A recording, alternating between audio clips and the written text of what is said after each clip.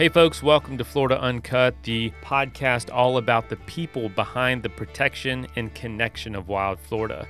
And connection is important because that's where ideas like the Florida Wildlife Corridor comes in. Not just protecting land, but making sure it's all connected so that those large animals can move freely through it, as well as plant diversity and migration and all that is still possible in these connected lands. And the biggest idea to connect wild Florida is the Florida Wildlife Corridor.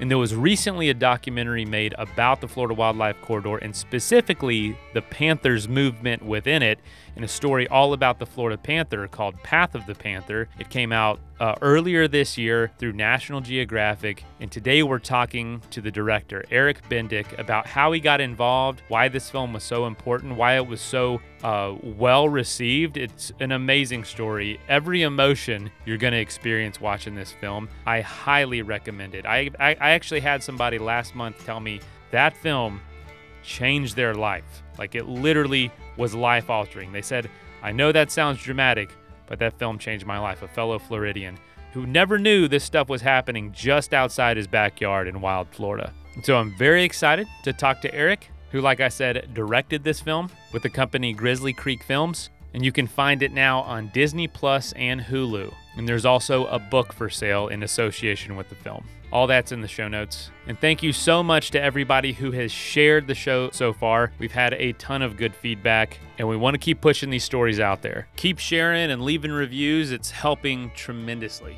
All right, let's go ahead and dive in.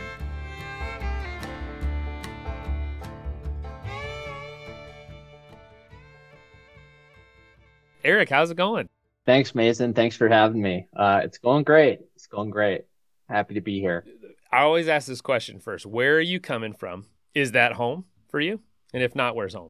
So, my home is in Bozeman, Montana. So quite a ways from the Panther's habitat down in South Florida.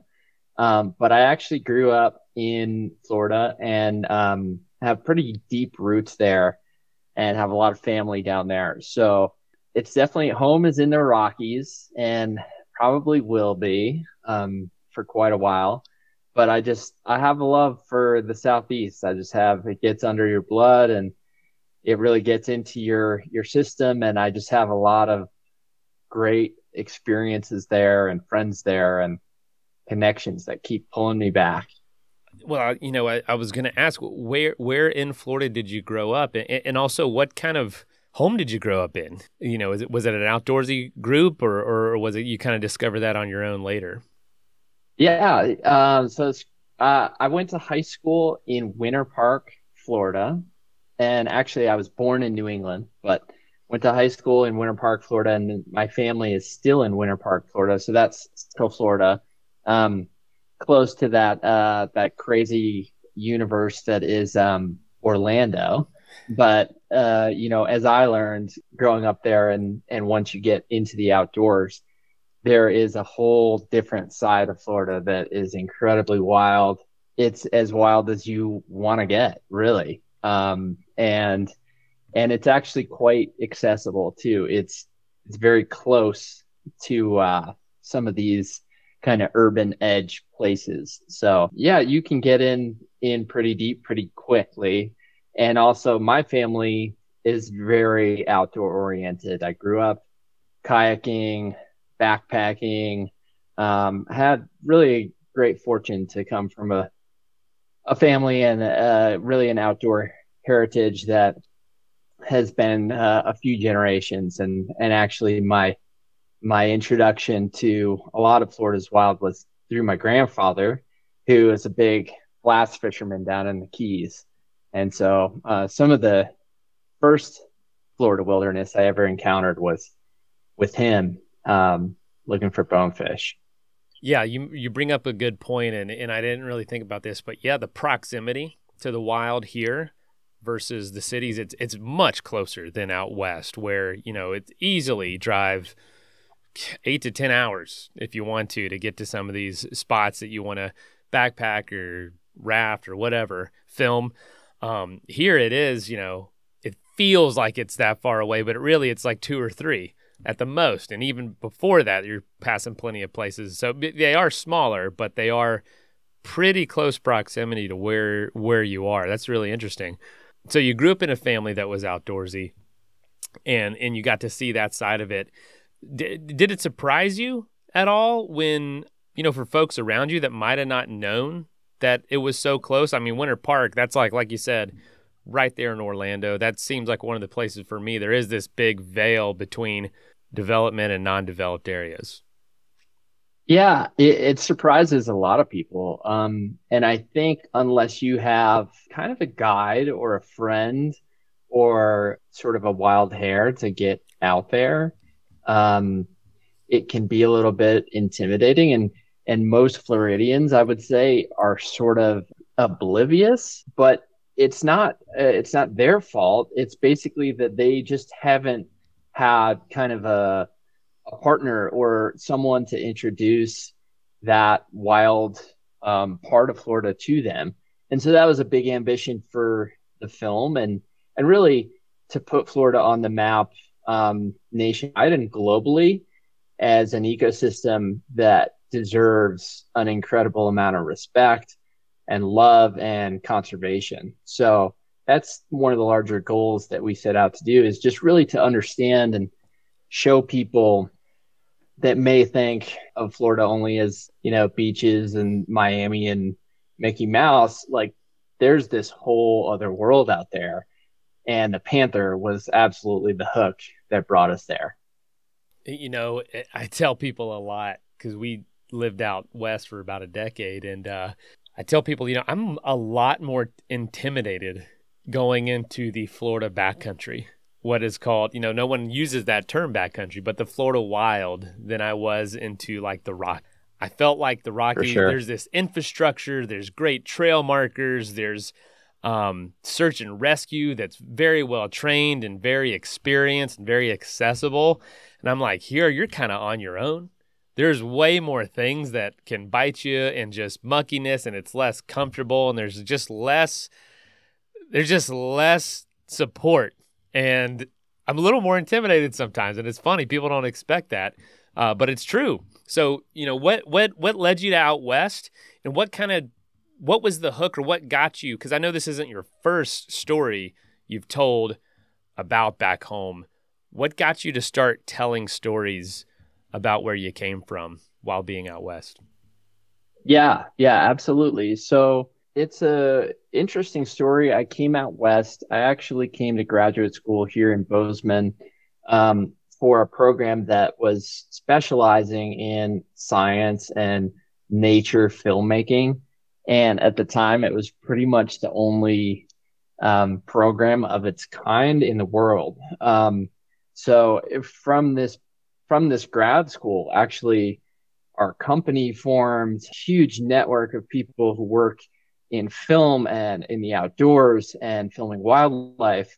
And so this was kind of where it all started. I mean, the whole community that I tend to work with, a lot of the cinematographers, a lot of the producers, and just so much of this talent came out of this little town, Bozeman, in the heart of Montana. So that's where it all began. But kind of nagging me this whole time as we were working in Yellowstone and Alaska and so many places in the West and so many parks around North America was this hunger to get back home, back to Florida, but also to stories that just weren't getting the same kind of exposure, and really to just not tell the same stories over and over. We tend to kind of gravitate towards stories that are familiar. There's so much potential in these stories that kind of grab you from the side and then just pull you in.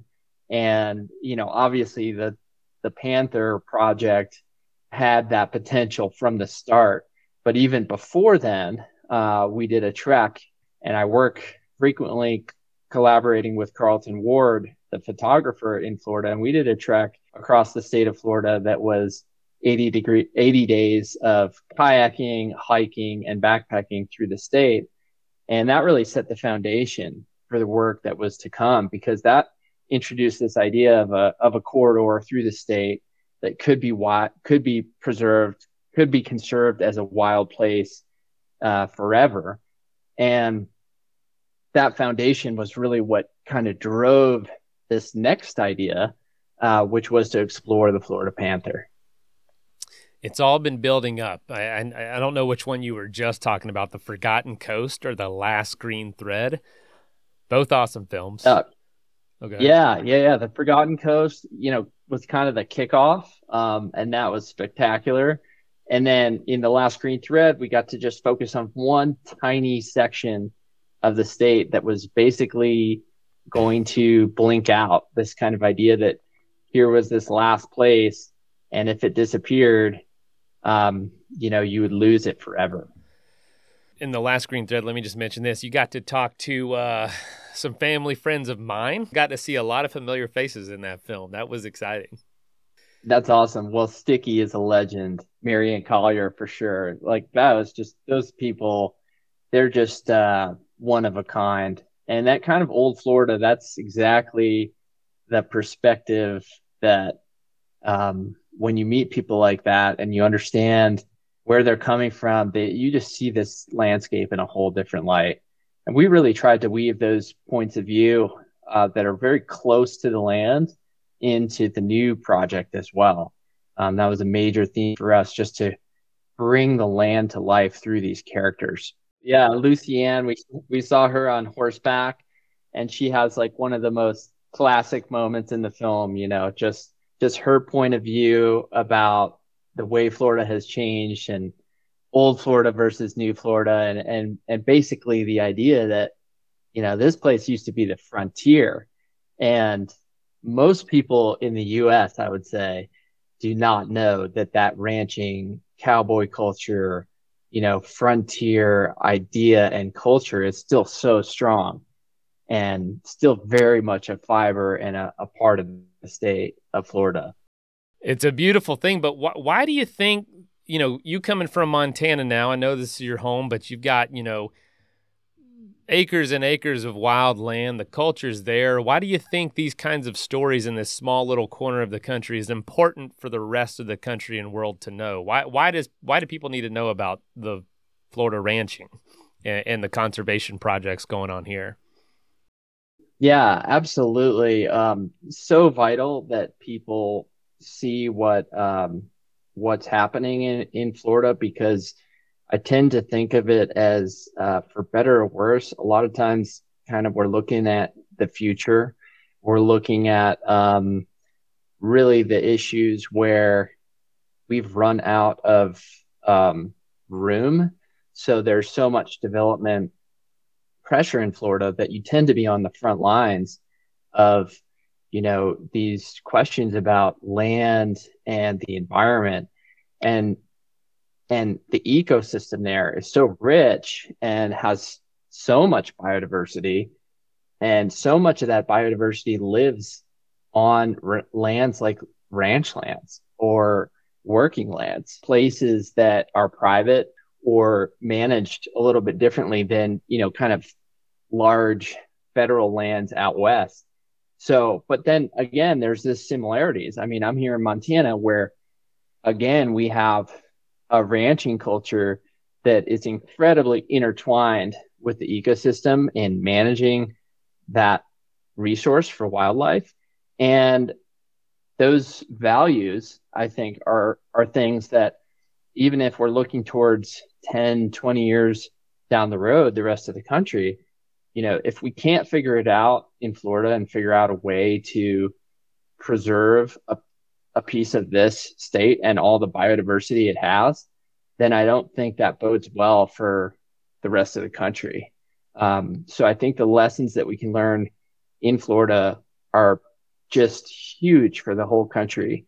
And mainly this idea of the wildlife corridor, basically something that only existed in the kind of academic world that was thinking about biodiversity and ideas for protecting it 10, 20 years ago, is now being made into a geography, a physical geography in the state of Florida, with really the first statewide idea to connect the corridor through the entire state.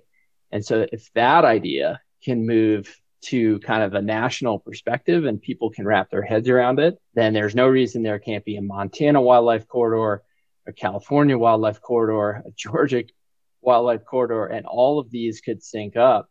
And it would be very, very special. And each state would approach it locally and have their own take on it, but it would be monumental movement for the country. I just saw the phrase Montana Wildlife Corridor yesterday in Wow. an email from, you might know him, Ed Robertson, host of podcasts, Mountain and Prairie. In fact, you'd be an amazing guest. And he shares a newsletter every week, Good News of the American West. And that phrase was used, and I thought, there it is. There is the idea, or at least the terminology and branding, spreading, and all these corridors obviously don't stop at state lines, ideally. They are interconnected. So the Florida corridor, the Florida Wildlife Corridor, could connect with the Georgia Wildlife Corridor, and like the ultimate plan of the Panther making its way back into the Appalachian Mountains. Tell us a little bit about kind of the evolvement of this idea, because I'm going to explain in detail the corridor in the intro, so don't feel like you need to now. You can, I mean, unless you want to give your perspective on it, but how has the idea evolved? Because it wasn't, boom, this needs to be made. It was kind of like an understanding of Carlton Ward specifically putting together all these pieces. Like, okay, someone already kind of made this idea. I forget the name of it. It was like the environmental. It was not the sexiest name before. Yeah. And but that was the foundation, the academic foundation. How have you seen, from your perspective, this idea evolve and change and grow and kind of just manifest into an actual thing over the years, making these films about it? Well, I always tell people that when we started working in Florida to communicate the idea of the Florida Wildlife Corridor, there was a very small, very niche audience that was listening, leaning forward, getting engaged. And it took years, both film, photography, outreach, these expeditions. It took so long to gain momentum to the point where that audience started to grow, and kind of the brand around the corridor became this thing that had like this life of its own. And we just started to see like this wave of enthusiasm growing and growing. And finally, it was like when we discovered the Panther, and the Panther story, it was like this switch flipped on. I mean, all of a sudden, everyone got the story, and the story kind of had this almost universal quality to it, where people could see that a panther's home range is 200 square miles, and it can't live and sustain itself without one piece of land connected to the next piece of land, and then a passage across a highway or a barrier over a canal. And so once that seed of that idea was kind of embodied in the Panther, then you saw even the Florida legislature getting involved. They could see the photos. They could see how special this was and what a unique opportunity it was to leave a new legacy for the state and for, the next generations. And so that's kind of been the story, is that it was a big lift initially to get the idea off the ground.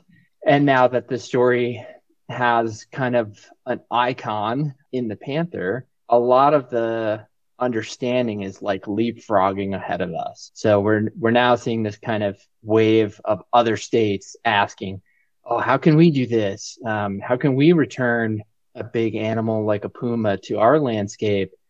And the advantage of that animal is that it used to be in Vermont, used to be in the Carolinas, used to be all over North America, and it had all these regional, nicknames, like the Panther is that regional nickname, but it was like this universal animal. And I think we're getting to a point where we recognize we want this wildness back. We're ready for it.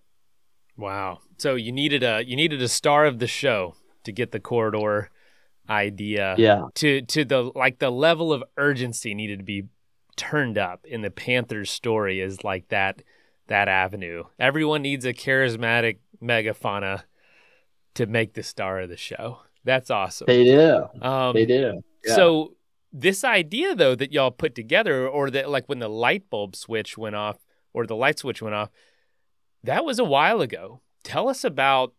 I keep hearing the term or the phrase, or the timeline. 6 years, 6 years in the making. Tell us about Yeah. the formulation of this idea. What were those conversations like, and the process of making it happen? Because I don't think people realize these kind of timelines that go into these projects like Path of the Panther. Yeah. Yeah. It's absolutely been an incredible journey for a project that we had no kind of understanding of the scope of how large it would grow. At the outset, I remember the conversation when Carson said, "Hey, I decided to move to the swamp. I'm going to live out of my airstream. I'm going to dedicate myself and the next couple of years to this photo project, and we're going for the panther, which is probably the most elusive mammal in North America. And not only that, there's biologists and researchers who study them, who, unless the cat is collared or treed, they don't see them. They don't see them in the wild. And I've heard that from lots of researchers who actually never seen this panther in the wild. So my initial read on it was, okay, we're going to have really these fleeting glimpses of this incredibly rare animal. And then let's make a short film. Let's make kind of something that will reflect the quest, the story, the idea of something impossible that we're all chasing after. And that's kind of one of those things that I think people go into the wild for, have those experiences. That's why they're pulled in, is because they want that unique experience with nature and wild things. And so that was the initial thought. And then the crazy part is that we actually started filming and photographing panthers regularly. And we started getting this incredible footage. And we had footage that I don't think anyone had ever seen before, or even visualized before, with these incredible panthers in deep water, basically moving through the swamp during flood stage. And we had bears and we had turkeys and we had sandhill cranes and all the other diversity mixed in. And this just kind of said, the scope of the project just grew from there. We had this one female who we nicknamed Babs in the film. And she, right as we started the film, was the first panther in 50 years to move from the southern Everglades to the northern Everglades. And so then we had kind of the star of the film in this female panther and her quest to establish a new territory. So she was this pioneer. And so then all the pieces started to just come together. But at the same time, for all of those victories, we had cameras flooded by hurricanes. We had just innumerable technical problems with all these systems. And everything about the process was painstakingly slow. So even though we were kind of set, okay, we're going to do this big feature film, make it, the moment, the first feature film ever made on the Florida Panther, there were so many setbacks along the way that it just started to take longer and longer and longer to finish. As an experienced filmmaker who's done a lot in the wilderness, of course, what was so challenging about this versus in slowing the process down versus some of the other, very wild? I mean, you've been in the most remote parts of Yellowstone. Why was this project so slow in comparison? Yeah. Yeah. No, it's so a lot of it has to do with the animal, the panther, they're really mostly active at night. And a lot of times you could maybe feel their presence around you, but to actually see one for more than a split second is incredibly rare. And we did have one encounter that's documented in the film, and it was our only encounter with um, a panther in the flesh, where we were able to film. And otherwise, we were reliant on this technology of the camera trap, really to deliver the goods. And we didn't want this to be trail camera, kind of off the shelf type footage. We wanted the most high end systems that you could possibly deliver out there in the swamp with really sophisticated triggering and lighting and like these studio systems. And inevitably, those things would fail. It's like the worst environment for that equipment possible. Oh, it is brutal. It is brutal. I mean, we had this hurricane roll over the whole setup. Hurricane Irma came through Yep. and just blew up everything and flooded everything and trees crashing on cameras and so it was, yeah, it was. Cows stepping on cameras. Oh yeah, yeah, You know, lots you of. you you had so much go wrong. We had bears. We had bears just tearing apart cameras.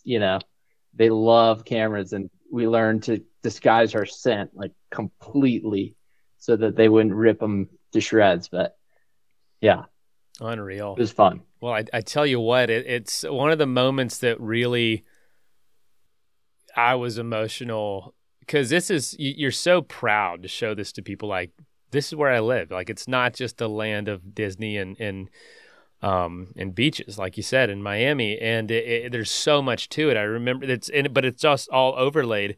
Christmas morning or Christmas, I got my mom a trail cam. She lives in Frostproof, just, a very off the shelf trail cam. And she puts it up Christmas Day. That night, she gets an image in her yard right next to her house, the biggest black bear I've ever seen. And I said, Mom, Wow. this is happening all around you all the time. We just don't know it. We don't see it. And so many Floridians don't know that. But one moment that was so beautiful was that shot where you had like 15 animals walking through at different times, like cranes and gators and bears and otters and panthers. And every shot, every cut, it just sank in just how vast the wildlife and the ecosystems and um, the nature that is right here and in one spot. And that, I thought that was one of the most powerful moments of the whole film. And I wanted to ask, did you feel like you learned more about Florida through this process, or maybe your eyes were even more open to just how important this story is? Absolutely. I think that there were moments that I kind of um, remember processing in from camera traps and feeling this kind of wave of emotion about not just how diverse um, these animals are and this wildlife uh, is in this ecosystem, but how the cameras, being this unique perspective without us present, have this way to kind of capture their day-to-day lives of, whether it's a sandhill crane colt walking down the trail with its adult, the mating pair up ahead. And you're kind of like, wow, this is how the natural world really functions when we're not interrupting it with ourselves. Not to say that we do that all the time, but our presence there makes animals react and behave differently. And then when you see their kind of everyday existence and how unique that is, it almost gives you that lens of like being able to relate to each of these animals more and their struggles and their sort of world that they inhabit without us around. So that's like one of the most powerful things I think about the camera trap footage is that you get this feeling that you're really watching behavior that maybe no one's ever seen before. And it's jaw dropping, and it reveals all kinds of secrets. We had interactions between um, gators and panthers, and start to wonder, like, who's on top, you know, which one of these kind of fierce animals will, rules the jungle, so to speak. Um, but we had some in day and we had some in night, and it was fascinating because at night, you had a panther approaching water, and it was very cautious and very methodical. And if something splashed, it would turn and just dart out of there super quickly. And then during the day, it was crazy. It was like the tables were turned. You'd have a gator sitting on the bank and a panther walk up, and they would be the gator that would take off. So it was just, yeah, that kind of stuff was like Wow. blowing my mind. So cool. Yeah, yeah, really wild. So through the process, this 6 years, you're out in Montana. What does like your community think? Like, there's Eric going off again to Florida for whatever reason. Like, is it just like a hard concept to sell?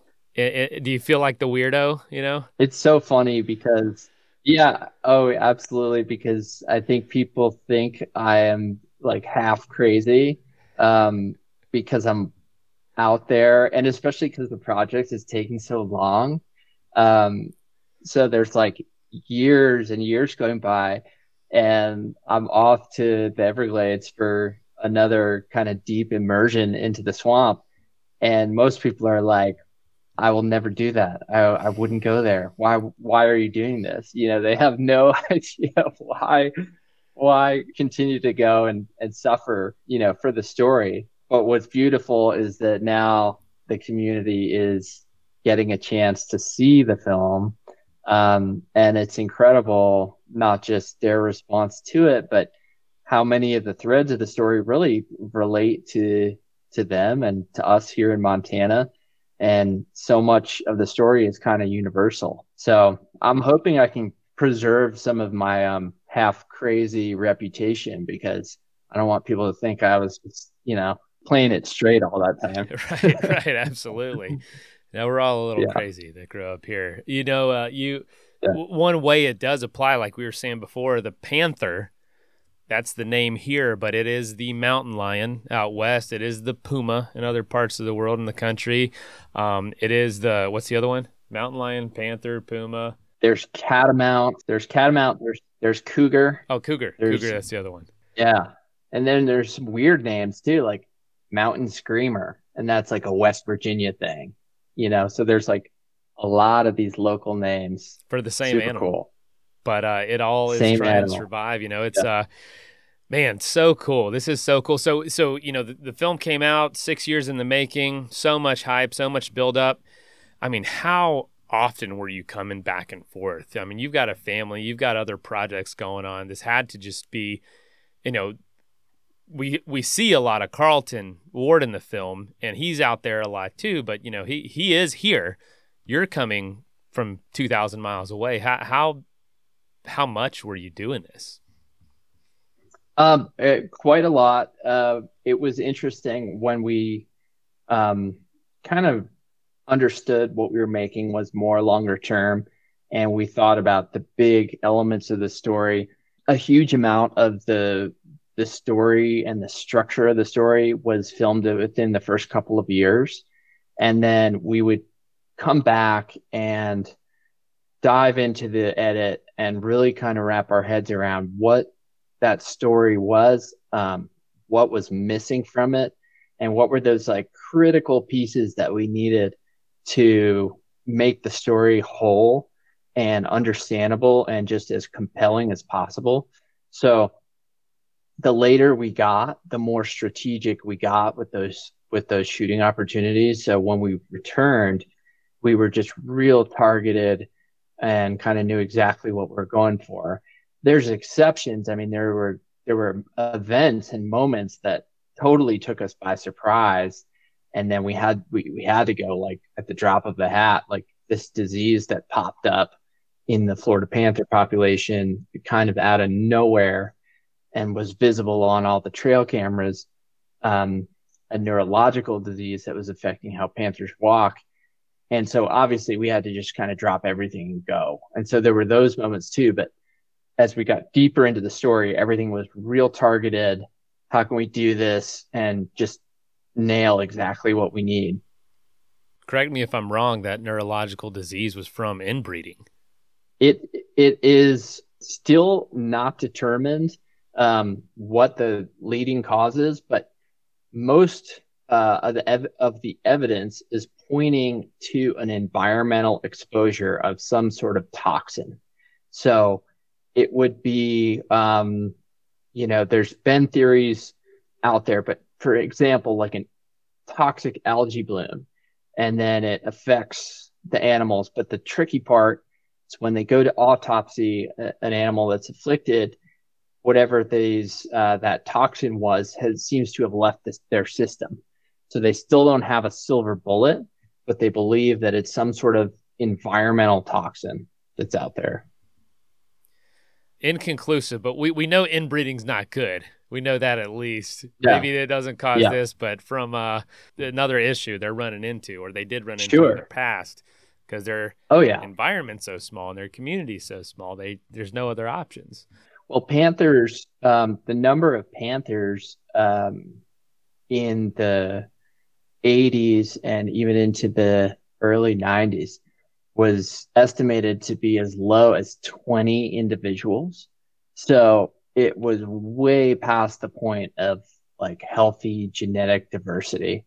And so they did bring a few female um, cougars from Texas to bring health to that population. And, some people are kind of, well, those weren't panthers, because they came from Texas. But if you look at the big picture of pumas, they are all across the U.S. and they would have naturally had individuals that roam big, long distances. So, And there have been examples of that. yeah, there are. And like there was one that roamed naturally from South Dakota to Connecticut. I mean, it's incredible migration that this animal made. And so to restore health to the population, genetic health, by bringing these other animals in, that was what nature would have done anyway a long time ago. So super cool that they were able to revitalize the genetic health of the animals that way. What is an unexpected place or opportunity this film has brought you? And maybe that's prior to during filming, maybe that's during filming, or maybe that's with the response. I feel particularly surprised from my point of view of how politically moving the film is. Mm-hmm. And I'm just like, I just didn't expect that, like a film moves that needle and gets legislation moving. Y'all obviously knew this making films, but like, what's been a really unexpected response or opportunity? Well, we always knew going into it that if we told a compelling story, the most compelling story, and for the widest audience that we could reach, that the impact would follow. We didn't want to make something that was, politics first. It's not politics first. It's a great story. It's great characters, both human and animal characters, and it's really their stories. And then the natural part of wanting to do something with the story, wanting to take it and wanting to make it your own and create impact in Florida and in the Southeast or wherever around the world, it just flows out of that story. So it just kind of comes full circle that the first questions we're always asked after the film is, what can we do? How can we affect change with this? And the legislation that happened in Florida really sets the tone in the sense that if we do embrace kind of the core ideas behind the film and really follow what the Panther has taught us, then there's no reason that, policy just as progressive or even more progressive than what's been done here in the state of Florida could be all over the country. I mean, you can have Colorado, Utah, the Rockies, you could connect them all in corridors, and you could have um, really systems that span the whole country. And I think people need to act locally, and they need to kind of come up with a geography and a map of their own wherever they live in their backyards. But I think the ideas are just for that moment to happen. And so that's what's super exciting. What was a moment from the filming process or anything around the project at all? You know, anything involved with it that really stands out in your mind as something really memorable or funny or just a moment that didn't make the cut because we want people to go watch this, but you'll never forget it. Yeah, yeah. So there's a few incredible moments that stand out, and one that did not make the cut, and we probably are gonna do a kind of web extra about was actually a truly close encounter that Carlton Ward had with an alligator while filming out there. And so this was a case where that we had fantastic transitions in the environment that go from the dry swamp to the wet swamp. And, these changes can happen with some of these storms that come in quite quickly, and then you can have the swamp water rising like 4 or 5 feet in some of these places. So we spent time repeating basically the same camera shot at these locations to show the transition. And on one of those visits, Carlton ended up stepping onto a really large alligator, and so stay tuned. We actually are going to talk about that more and release some footage that kind of did not make the cut for a variety of reasons. But it was a little bit of a wake up call for all of us because we had been around so many alligators and been wading into a lot of deep pools where we had these gators and we would name like Big Al. He was like our buddy, and we would like hang out with him, and we were like, okay, well, we our luck has changed a little bit, so we need to change our approach a little bit. So yeah, that was one example that didn't quite make the cut, but we're going to feature it coming up anyway. That's awesome. I'm excited to see it. And I was, I want to ask you, now that this film is out, the focus is distribution and getting more and more people to watch it. What has been maybe some of the biggest questions or biggest either surprises, misunderstandings, or just themes that have come out of the response of the film? So I think the biggest one of the most important questions to answer now is so if we have a blueprint for this idea of corridors, and the Panther is kind of the key, and we're working with not always the usual suspects that would be allies with a Panther. So Elton Langford, who's one of the main characters in the film, he's a rancher, and so he's his number one interest is the health of his cattle. Mm-hmm. His right on the same level is his interest in the health of his land, because the link between his cattle being healthy and his land being healthy is really huge. So he's realized that the Panther is an ally. The Panther is basically an animal that can show others and teach others about how much diversity and healthy land can be kept in ranching and not changed into subdivisions, because that's the bigger threat. So that is an idea and a question that a lot of people come to. How is it possible that a rancher and a carnivore could be allies? And I think that's a really big question for us to look at more broadly, is can we see ranching and working lands and all these other, and farms to some extent, and forests, working forests, as places where wildlife can thrive, and they weren't 100 years ago, they weren't really allied in that way. Heck, 20 years ago, it feels like. Yeah, right. Exactly. That's kind of like, one of those big questions that I think we all need to explore and think about. When people watch this film, you've been asked a lot of questions. You've seen a lot of, most people aren't large landowners, you know. I got an acre or two in the corridor, but it's not like it's not it doesn't move the needle. Most people are not in this boat.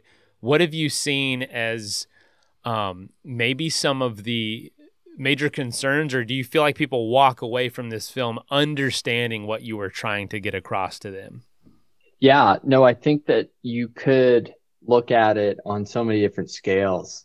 You could look at a neighborhood and maybe you have a zone where you have deer that are migrating through the neighborhood, and you've got greenways, or you've got a park, and then you've got a road, and then you've got basically another small patch of green on the other side. And just thinking on that, even on that tiny scale of just like one couple blocks to a neighborhood, even in urban areas, you can think about birds in their corridors. So there's no scale too small to get engaged and involved, and the same ideas apply. And then as you kind of move up the scale, thinking about a whole state or a whole geography or a mountain range or a continent or whatever, then it's kind of on us to really push other people to understand that, okay, that's something that we're going to have to get our representatives really to kick some butt on this, like make some movement towards making this happen, because obviously no single individual is going to pull that off. It's going to basically be just a huge push, like kind of a groundswell to get people working on those big levels. The ultimate goal is to expand this idea of corridors and show a success story here in Florida. And to me, you used a word, the first time I've heard anyone else really, or any other group using this word.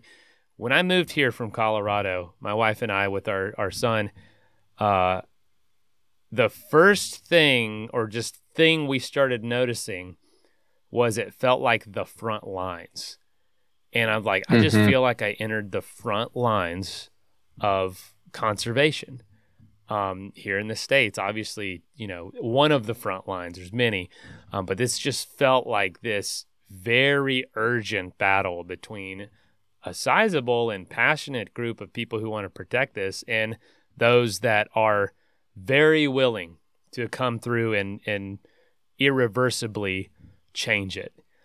And that was so, I knew it was there because, grew up here, you hear stories, but it was always with this sense of, yep, they're building more houses. Yep, they're tearing that forest down. Yep, they're putting up a Walmart. And there was never anything that followed that as far as an actionable step or just hope in any way. And coming back, it was like, whoa, there's a lot happening here. And y'all use those terms as well. So I think Florida is a really good just litmus test for it. If they can figure it out, if they can do something, surely we can.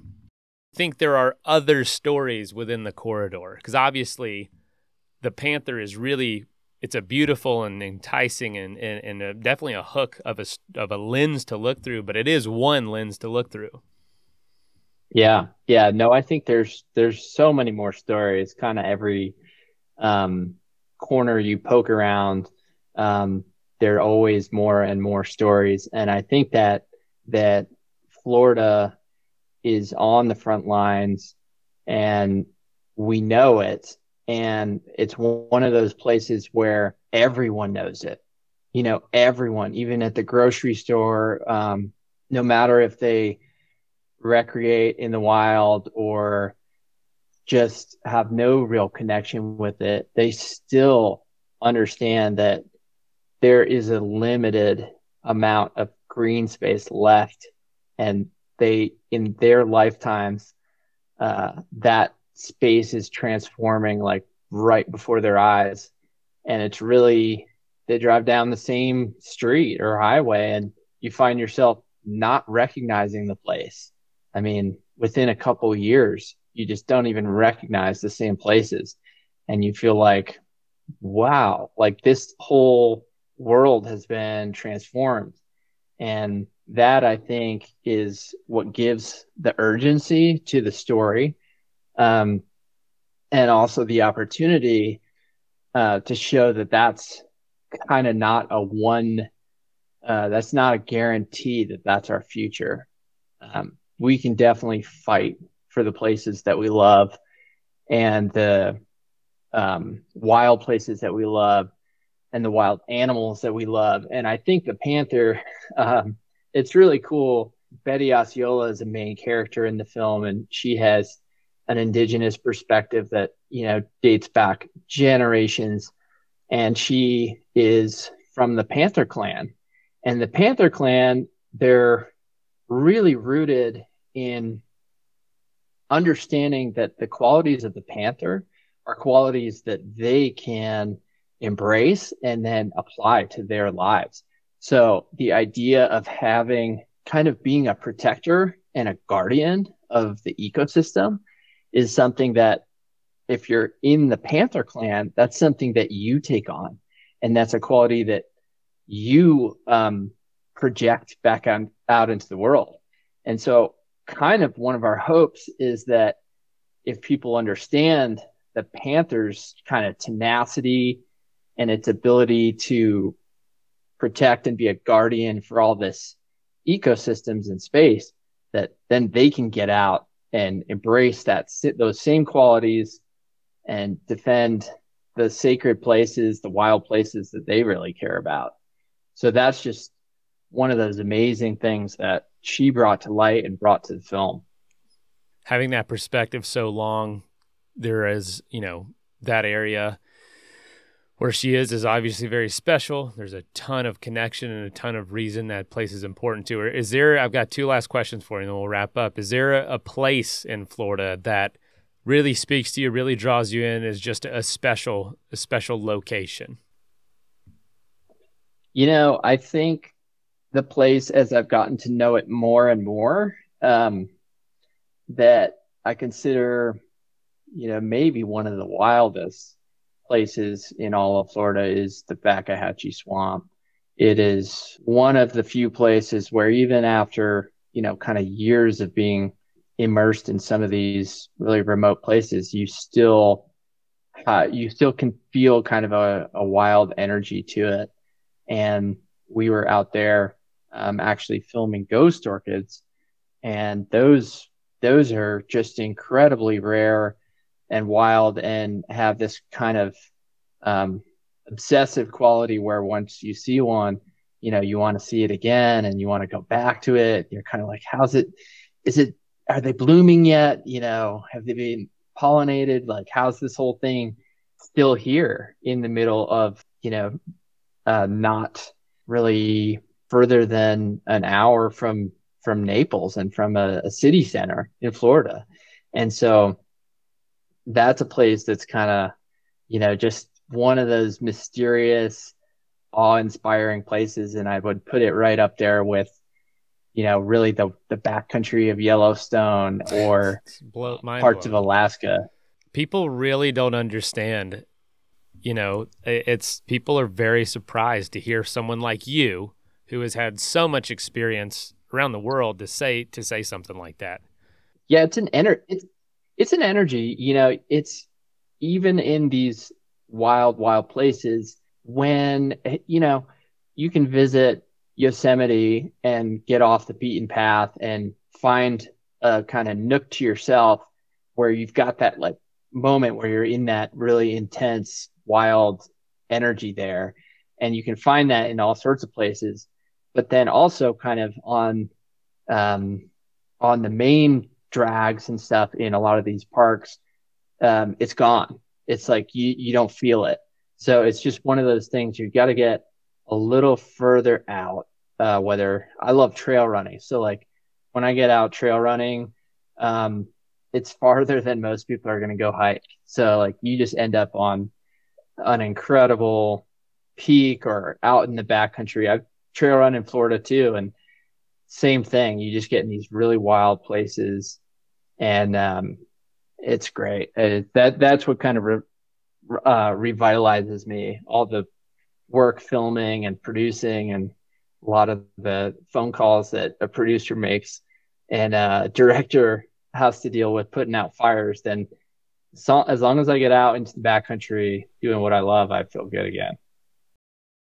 I know that one of the best things people can do is check out this film and advocate. But if there's like one thing you could ask people to really physically, personally do, what is something that they can actually do to help push forward this conservation, this Florida wildlife corridor, and the work that y'all are doing?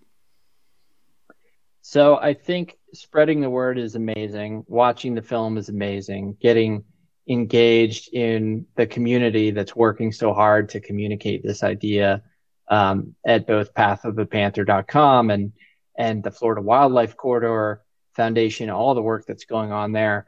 But I think the biggest thing you can do is to start to take real pride and real ownership over basically one of Florida's greatest ideas. I mean, this idea that has come out of really the hard work and sweat and blood of a lot of people to make the corridor a reality. Now we've got 10 million acres that are in permanent protection. There are 8 million acres that are totally unprotected left in that corridor. So if you live close to the corridor, or even if you don't live close to the corridor, you should learn about it. You should kind of take an interest in what those missing links are. And we have a long way to go. I'd say we're halfway there. And there's no kind of victory lap or celebration yet, because the window to actually preserve this thing and make it real is closing real quick. So we have about 10 years. We have about a decade to make that other 8 million acres a real solid, protected forever geography. And if that happens, I think Floridians will be thankful for it. I think in the future they will kind of look back and say, hey, this was really cool that this was protected the way it was. And I think it'll be an achievement that goes right up there with some of the creation of parks like the Everglades and milestones like that. So it's something we can all contribute to.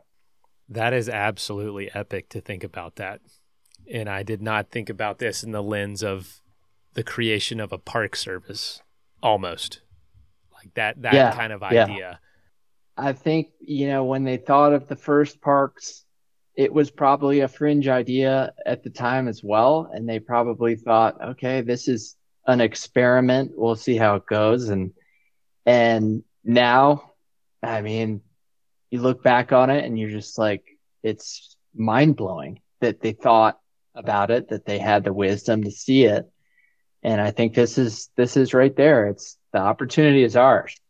It's like National Parks 2.0, where it's like, it's I not love just that. the zoos like Carlton, I've heard mention, like the fenceless zoos. It's the interconnectedness of all those places that are already protected and the ones that are yet to be. Wow, that's really freaking cool. Yep, it is. It's National Park 2.0. Man, this is so exciting. I'll let you go, but like, I'm just so thankful folks like you are working on this and are just thinking so far ahead and being so strategic about it, and such quality work. So really, really, I just want to say thank you. That's awesome. Thanks for spreading the word and just for allowing people the space to dig in, because a lot of times they just they get this stuff, and it's very when you think about it in terms of what the animal like a panther is doing, it makes total sense. It's totally intuitive and we all get it, but we need the space to think that way. And this kind of work that you're doing to bring audiences to an idea and to let them think about it, in a compelling way. That's exactly what we're trying to do with the film.